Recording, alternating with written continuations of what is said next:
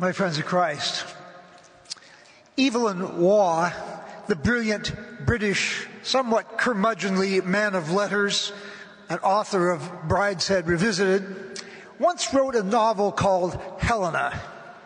It never enjoyed the popularity of Brideshead, but was allegedly Waugh's favorite among his novels. In one passage, Helena, mother of the Emperor Constantine and searcher for the true cross, reflects on the coming of the Magi to Bethlehem. Unlike the shepherds, simple and barefoot, who ran across the fields to the stable without a second thought, the Magi traveled long and laboriously with their cumbersome, extravagant, and somewhat outlandish gifts. Their stop to make a diplomatic call on King Herod greatly complicated things and made them arrive in Bethlehem late. So they missed the angels and all the excitement. Helena both understands and pities the Magi.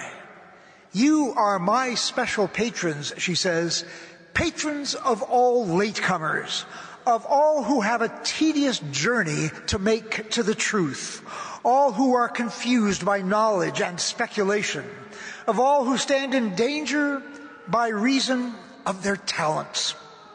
And she concludes her reflections with this lovely little prayer.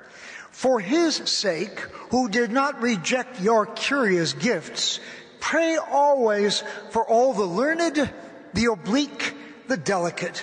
Let them not be quite forgotten at the throne of God when the simple come into their kingdom." It's often said that the Christmas story is best understood by the simple. God's little ones, the young at heart, the humble, the poor. And there is truth in that for sure. Learning and speculation can be barriers to getting the Christmas message or to getting God at all. But Helena reminds us that there has to be space for those for whom, because of their very cleverness, faith is foreign territory. People who, to quote the novel, stand in danger by reason of their talents. I think, for instance, of people of a rigorous scientific bent of mind, whose restless, probing minds find faith impossible or next to impossible. There are, of course, among believers, great scientists and thinkers whose very brilliance contributes to the clarity and keenness of their faith and ours. But faith is arguably more difficult for them, with the result that many dismiss the very idea of faith as antithetical to reason and as a sellout on human intellect. Perhaps the Magi of the Epiphany story can serve as patron saints for just such people who wrestle with the great questions of life, and if they come to faith at all, do so only with great difficulty. The Magi, following the elusive star in the sky, were searchers for truth, seekers after meaning.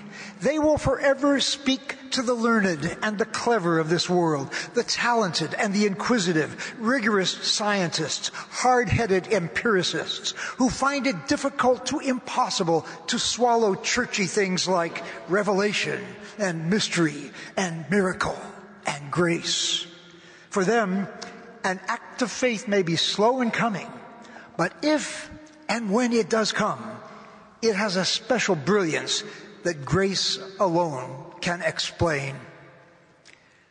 My friends in Christ, the Magi story completes the Christmas story and broadens its appeal. It is the perfect counterpoint to the story of shepherds at the manger. The shepherds scurried and saw and simply believed. The Magi searched and wondered, debated and questioned. But in the end, even if they did arrive a bit overdressed and burdened with gifts that didn't quite fit the moment, still, they arrived and they believed.